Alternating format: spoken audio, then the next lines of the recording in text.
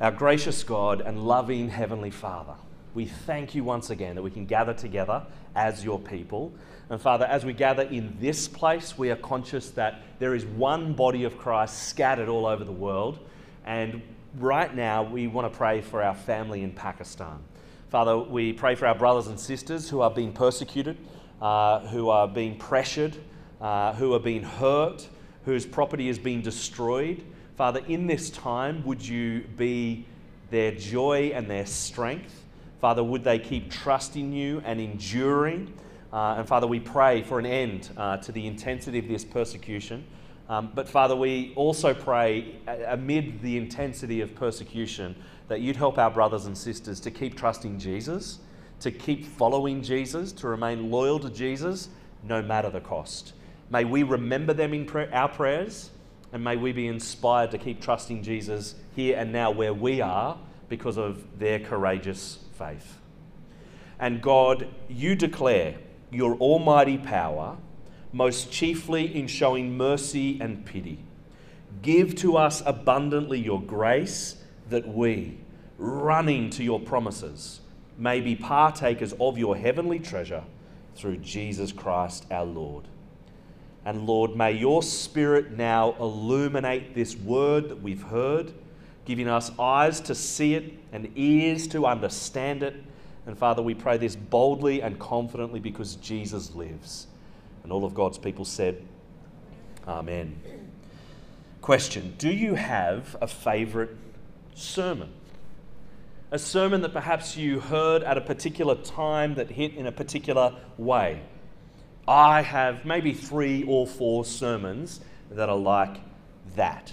One of them was a sermon on Isaiah chapter 6. It was well over 10 years ago, and it was preached by Richard Coherence. He's the senior minister of a great Bible teaching Anglican church in London, and I really needed to hear that sermon on that day.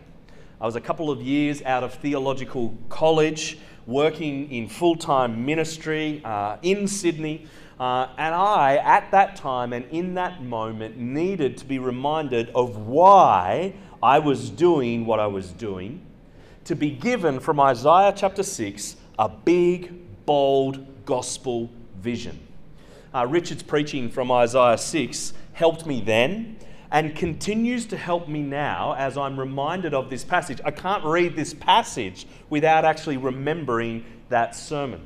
I looked up some notes that I actually took on that day. Although they were brief, I've more or less taken Richard's headings because they're brilliant as he walks through the passage, have helped me to remember the passage, and I hope and trust that with that footnote to prevent from plagiarism, I hope and trust they'll be an encouragement to you too.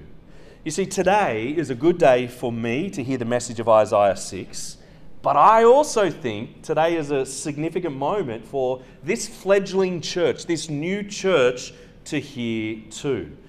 We've been meeting together in some capacity for about a year.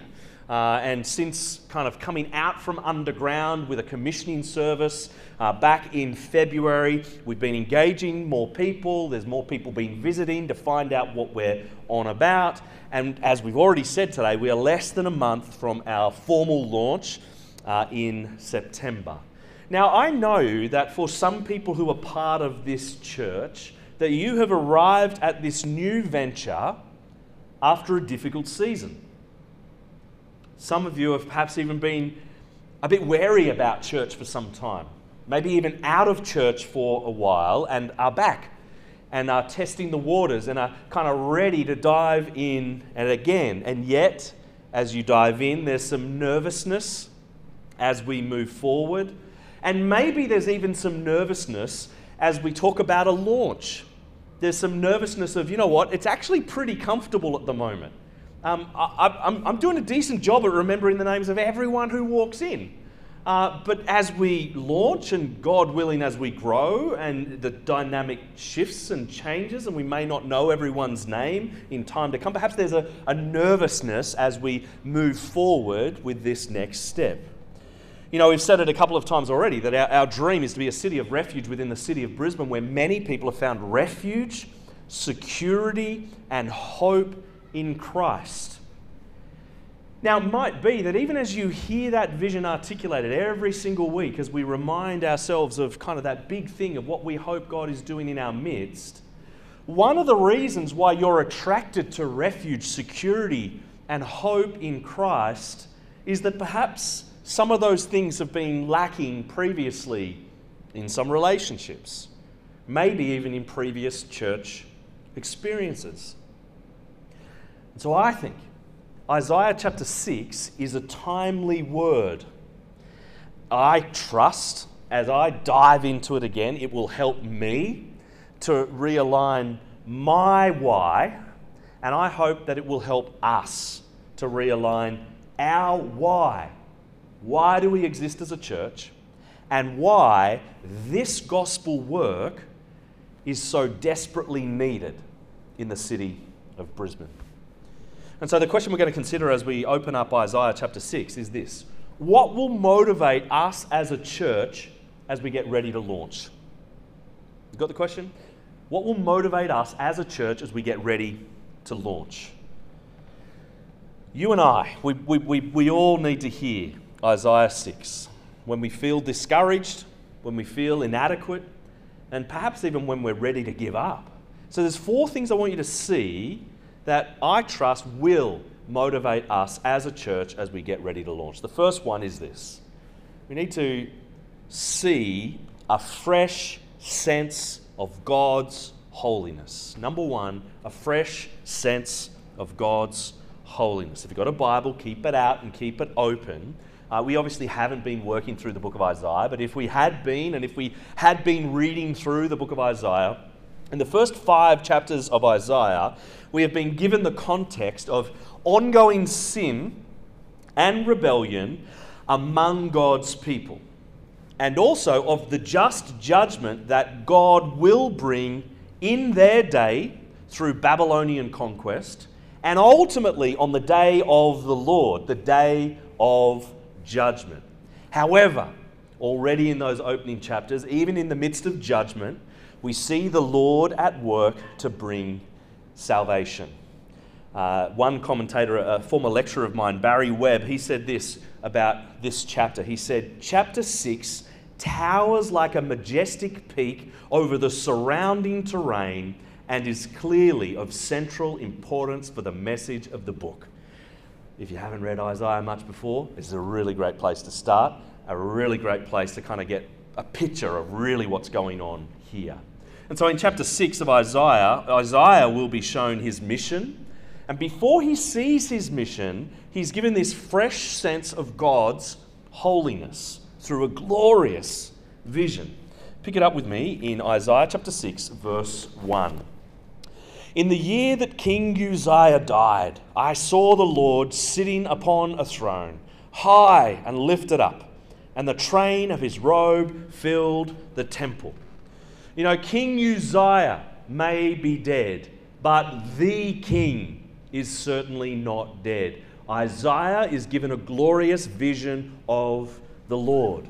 And what does it say? It says that he is high and lifted up, above all earthly rule, above all earthly kingdoms, the transcendent Lord of the universe.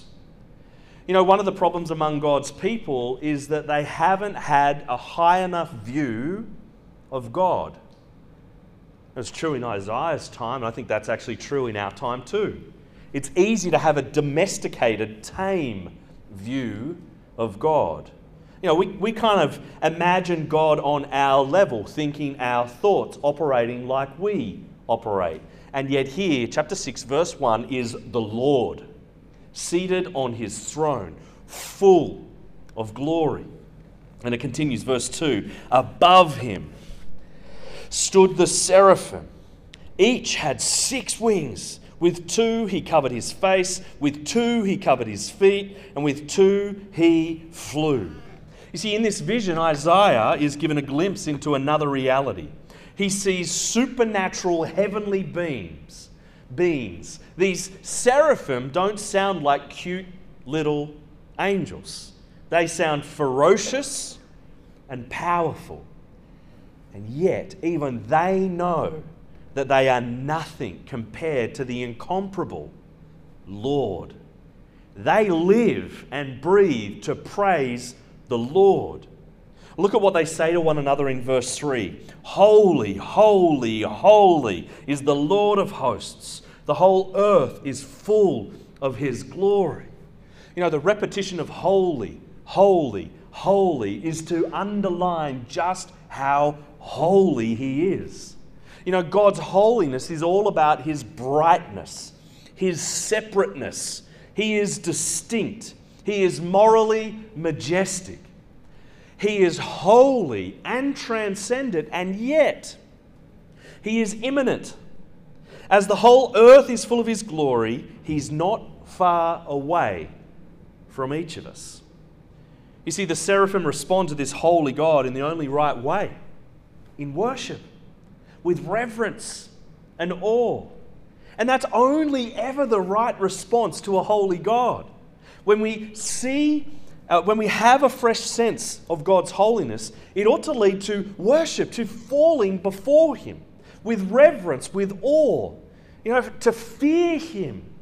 Fear him in the wisdom literature in the Old Testament is the beginning of wisdom, is the fear of the Lord, acknowledging that he is God and we are not. God in his holiness is not only clean and pure and untouched by evil, but he is beautiful. You know, when we see the beauty of created things, they are only ever a shadow of the beauty of the one who made them. When we see the Lord in his holiness, and seeing him clearly in his holiness is also a call to see him in his glory, in his majesty, and in his beauty. The question we began with, what will motivate us as a church as we get ready to launch? A fresh sense of God's holiness. I hope and trust that part of our mission here in Brisbane is to make much of our holy God, to show that he is beautiful. But here's the thing with point 1. Here's the thing with Isaiah 6. The longer we gaze upon the holiness of God, the more we'll start to feel uncomfortable, right? Isaiah starts to feel uncomfortable. The second thing I want you to see is a fresh sense of God's judgment. Number 2, a fresh sense of God's judgment. Look at the way that God's holiness even impacts the building. Verse 4, and the foundations of the thresholds shook at the voice of him who called, and the house was filled with smoke. Now, this is the normal reaction of the created world when the presence of God is made known. But it's not only the building that is shaken. Have a look at Isaiah's response, verse 5. And I said, woe is me, for I am lost, for I am a man of unclean lips, and I dwell in the midst of a people of unclean lips. For my eyes have seen the King, the Lord of hosts. Isaiah is greatly distressed. He knows that he is in the presence of a holy God and that he is therefore an unholy man. Isaiah is a prophet with a role to proclaim a message with his mouth, but he knows that his lips are unclean. He's seen the King, the Lord of hosts, and you can't unsee that. He can no longer look at himself in the same way. There's recently, in the last few years, been a bunch of art restoration attempts in Spain. One example of such is up on the screen now. The left, as you can see there, is the original. The right is the restoration. The one on the right looks terrible, but all the more once you've seen the original. For Isaiah, he has seen God, and he knows how far short he has fallen in bearing the image of his Creator. And he knows he has got nowhere to hide. He knows his own unholiness. He knows that he is not worthy to see God and to live.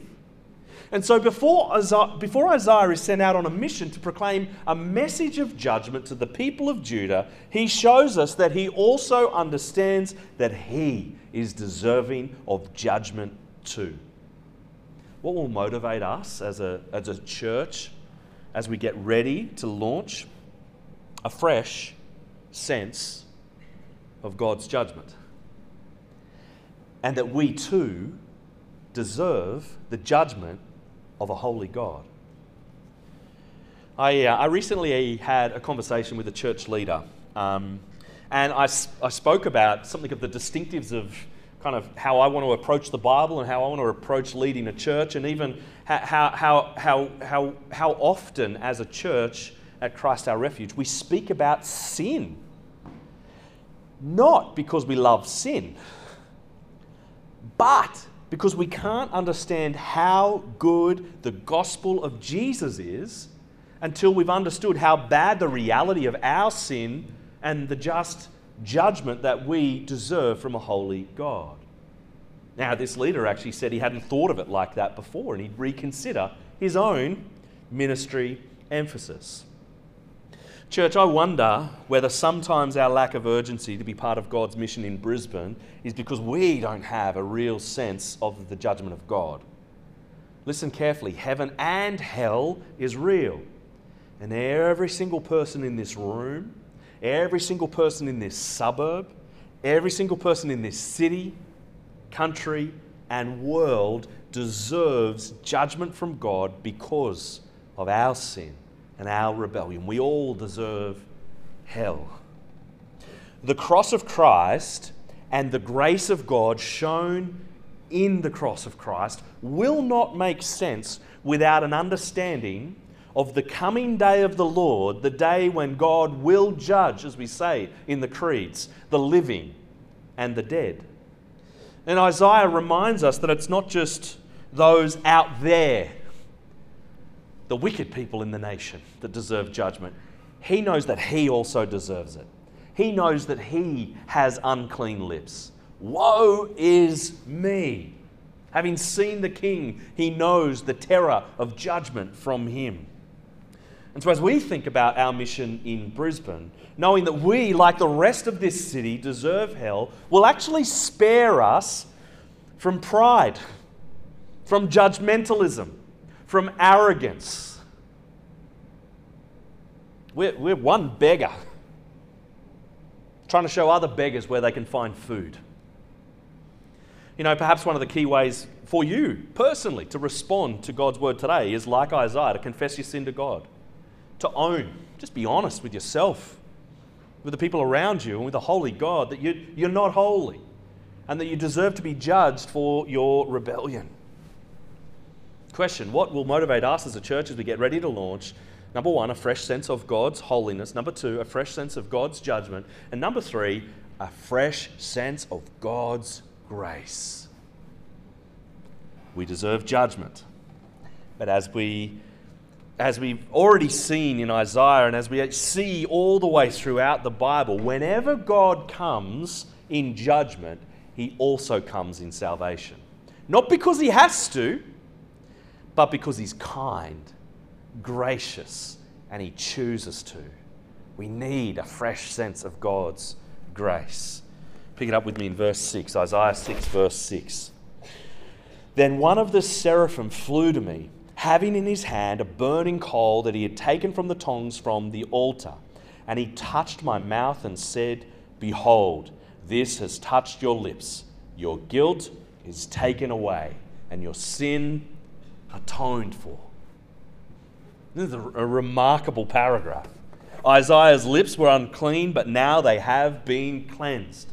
Nothing that Isaiah has done has made himself clean. This is all grace. This is all God's kindness. His guilt is removed. His sin is atoned for. Atonement literally means at one-ment. We once weren't at one with God, but atonement is we can be restored to being one with God, at one with God. Isaiah cannot by himself be at one with God because of his sin, but through this atoning work, he can now be one with God. Isn't that incredible? And we see in verse 6 and 7 how his guilt is taken away and how his sin is atoned for, but how is our guilt taken away? And how is our sin atoned for? There's a beautiful moment in John chapter 1 when John the Baptist, he sees Jesus coming toward him. John chapter 1 verse 29, and he says, "Behold, the Lamb of God who takes away the sin of the world." What a remarkable statement at the beginning of the gospel. Behold, the Lamb of God who takes away the sin of the world. How is our guilt taken away? Jesus. How is our sin atoned for? Jesus. Jesus is the Lamb of God. Jesus is the Lamb without blemish, the sinless one, who pays the penalty for our sin at the cross, who dies our death, who removes our guilt, who takes our sin away. But more than that, Jesus rose from the dead. He has defeated sin. He has defeated Satan. He has defeated death. He rose again and he lives to intercede for us. It is all grace. It is all of God. It is all a gracious and kind and loving gift that our guilt can be taken away and our sin can be atoned for through Jesus. Quick show of hands if there's anyone here. This might show your age, or you just might be into retro music. If you're into U2, a few people. If you haven't heard of U2, you can look them up. They're available online. I'm a big fan of U2. Have loved their music since being a kid. Grew up as the youngest of four, so grew up listening to the music of my older siblings. But as well as loving the music of U2, Bono, the lead singer, I've been fascinated in recent years just to learn more and more about some of his insights into religion. And one of those areas is, I think, the area of grace. Let me give you a quote from a long extended interview where Bono shares his answers regarding how religions work and how Christianity is unique. He says this: "You see, at the center of all religions is the idea of karma. You know, what you put out comes back to you. An eye for an eye, a tooth for a tooth, or in physics, in physical laws, every action is met by an equal or opposite one. It's clear to me that karma is at the very heart of the universe. I'm absolutely sure of it. And yet," he says, "along comes this idea called grace, to upend all that as you reap, so you will sow stuff. Grace defies reason and logic. Love interrupts, if you like, the consequences of your actions, which in my case is very good news indeed, because I've done a lot of stupid stuff. That's between me and God, though. But I'd be in big trouble if karma was going to finally be my judge. I'd be in deep trouble. It doesn't excuse my mistakes, but I'm holding out for grace. I'm holding out that Jesus took my sins onto the cross because I know who I am, and I hope I don't have to depend on my own religiosity." He gets grace. Gets the salvation, atonement, being right with God is not based on what you do. If the world worked like that, that would be bad news for you. But the good news of the gospel, the good news of Christ Jesus, is that God is gracious. You know, even that quote from Bono resonates significantly with my own story. I grew up a religious kid, a Christian family. I'm so thankful for the family that I grew up in, but I think I kind of picked up along the way a self-righteousness, a dependence upon my own religiosity. And it was actually at the age of 17 when I came to understand grace. I don't think I necessarily became a Christian in that moment. I think I was already a Christian, but I think I was trusting too much in myself. And this was just this key turning point, understanding that Christianity is not about do. Not about what you do, but Christianity is about done. D-O-N-E. It's what Jesus has done, not do. Religions are about do and striving and being better. Christianity is recognizing that Jesus has done it all. You know, if our default, if you're anything like me, if you've got a religious background, it's easy to kind of move back into thinking that we're right with God because we're better than the people around us, because we're not as bad as the world around us. And if your default thinking is that you're saved by what you do, it might be that there's some despair that you have because you think you've blown it, or pride because you think that you can make it on your own. And yet the call this evening is to see the grace of God. Behold the Lamb of God. In Christ Jesus, you can turn from despair. See that no matter who you are, what you've done, His grace is able to cover your sin. But likewise, it causes us to turn from pride. You need Jesus. I need Jesus. We both need His grace to take away our guilt, His grace to atone for our sin. What will help us as a church as we get ready to launch?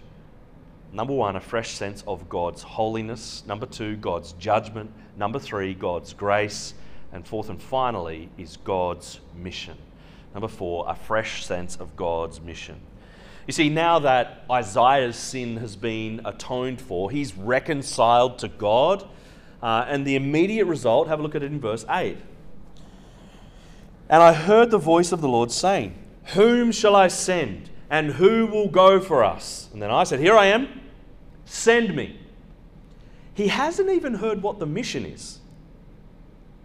But regardless of the cost, he's like, I am ready, Lord. Now, very briefly, we don't have time to unpack it all, but notice the content and the effect of his message. Look at verse 9. And he said, go and say to this people, keep on hearing, but do not understand. Keep on seeing, but do not perceive. Make the heart of this people dull, and their ears heavy, and blind their eyes, lest they see with their eyes, and hear with their ears, and understand with their hearts, and turn and be healed. Then Isaiah said, how long, O Lord? And the Lord said, until cities lie waste, without inhabitants, and houses without people, and the land is a desolate waste, and the Lord removes people far away, and the forsaken places are many in the midst of this land. And though a tenth remain in it, it will be burned again, like a terebinth or an oak, whose stump remains when it is felled. The holy seed is its stump. That's a fairly confronting mission that Isaiah's just signed up for. Judgment, judgment, judgment. Hard hearts, deaf ears, blind eyes. He knows that it will be a hard mission field. And yet, as we'd see if we kept reading through Isaiah as well as judgment, Isaiah again and again will point to salvation, to the Saviour, to the holy seed, its stump, to the Lamb of God, Jesus. Salvation is on offer through this King, through this Messiah. What will motivate us as a church as we get ready to launch? Well, a fresh sense of God's mission. But where do we get that from? Well, a fresh sense of God's grace. And where do we get that from? A fresh sense of God's judgment. And where do we get that from? A fresh sense of God's holiness. It all begins with God. We don't just say go beyond mission, but we must continue to preach grace and judgment and holiness to motivate us as a church. Now you might be thinking, hey, I kind of knew the trajectory of this series, and even before I prayed at the start, I kind of gave an overview of we are gospel people, and week 4 is gospel coherence. And you might be thinking, he hasn't really talked about gospel coherence. Let's put up the slide from our vision document, our roadmap. I'm not going to read everything necessarily on there, but here's kind of what we're shooting for when it comes to gospel coherence. Paragraph 1, the gospel is the language that we speak. We're fluent in the language of our city and fluent in the language of the gospel. We apply the gospel to one another in the church, and we proclaim the gospel to those who don't yet know Jesus. A quote from Jeff Vanderstelt, he says, it is out of the overflow of the heart that the mouth speaks. We talk about what we love or what we see most at work in our lives. Where our treasure is, our heart is. We need to pay attention to what we treasure and meditate on. You know, it's interesting. We do speak about what we love, don't we? I think I'm of the conviction, I could give a whole talk on this, that we preach gospels all the time. We preach the things that are important to us, the things that are captivating to us. I've preached the gospel of the Matildas a lot. A lot of Australians have been preaching the gospel of the Matildas increasingly, breaking records left, right and centre. The gospel of the Matildas, it's compelling and you want to share it. Hey, I went to the game, I can't help but talk about it. We are people who speak about the overflow of the heart that the mouth speaks. And so what I want you to notice is what we've talked about today as we've spoken about gospel coherence is I haven't spoken about a technique. We'll do further training on techniques. At the end of last year, I actually helped to produce some training content with City to City Australia for churches to train people in evangelism with some specific techniques. I think we could use some of that content and we could roll that out. And in time, we want to keep equipping one another to be well prepared to speak the gospel. But first and foremost, just go back to that slide for us, Sam. Just at the bottom there, it says, first and foremost, to be gospel coherent with others requires us to keep the gospel on repeat in our own hearts and lives. Our proclamation of Christ is an overflow of knowing Christ. You see, what we've done for the last half hour is not talk about a technique of how to eloquently share the gospel, but just like week one, we want to keep the gospel at the center. And the more we keep the gospel at the center of all that we do, the more that we see it, the more that we see all the things that we've just pointed out, the holiness, the judgment, the grace, and the mission, as we've seen in Isaiah, the more we see these themes in Scripture, I hope and trust every week we will be getting equipped to be more gospel coherent.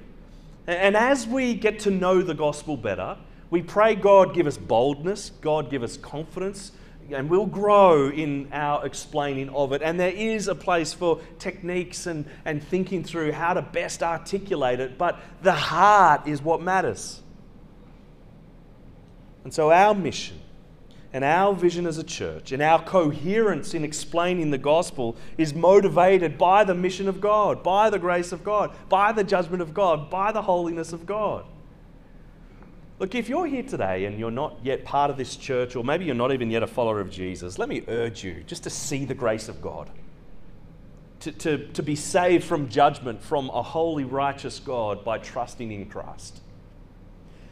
But for the majority of us who are here, who are already followers of Jesus, Jesus the King, the Lamb of God who takes away the sin of the world, who has completed that work of salvation at the cross, continues to commission his people and sends us out on his mission. I love this quote from missionary David Livingstone. He said, "If a commission by an earthly king is considered an honor, how can a commission by a heavenly king be considered a sacrifice?" It's an honor to be commissioned by an earthly king. Oh my goodness, the Lord of heaven and earth is sending out his people on his mission to the ends of the earth, to proclaim the gospel, to make it known. And so friends, I'm going to pray.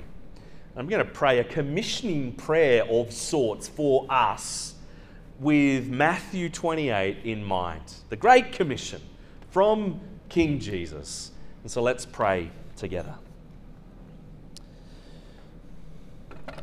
Our gracious God, we thank you so much for Jesus. And we thank you that as he says at the end of Matthew 28, that all authority in heaven and on earth has been given to him.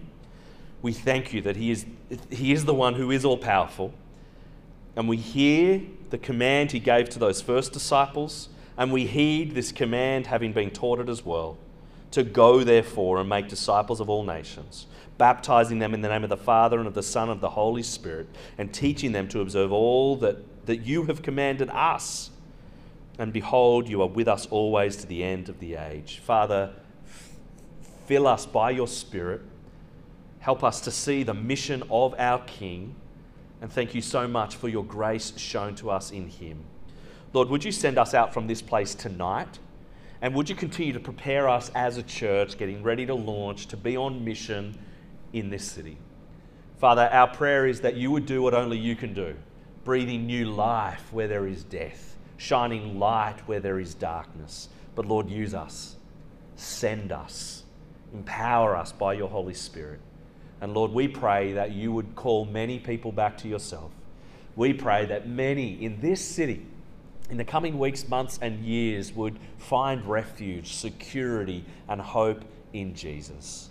Father, thank you so much that in Jesus our sin is atoned for, our guilt is taken away. Thank you that the cross of Christ worked. Thank you that Jesus rose from the dead.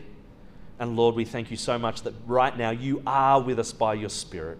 We long for Christ to return, but while we wait, may we give ourselves to his mission in this world, grow in us a coherence in explaining this wonderful message of what Christ has done. We pray this for our joy. We pray this for the joy of our city, and we pray this for the glory of your holy name.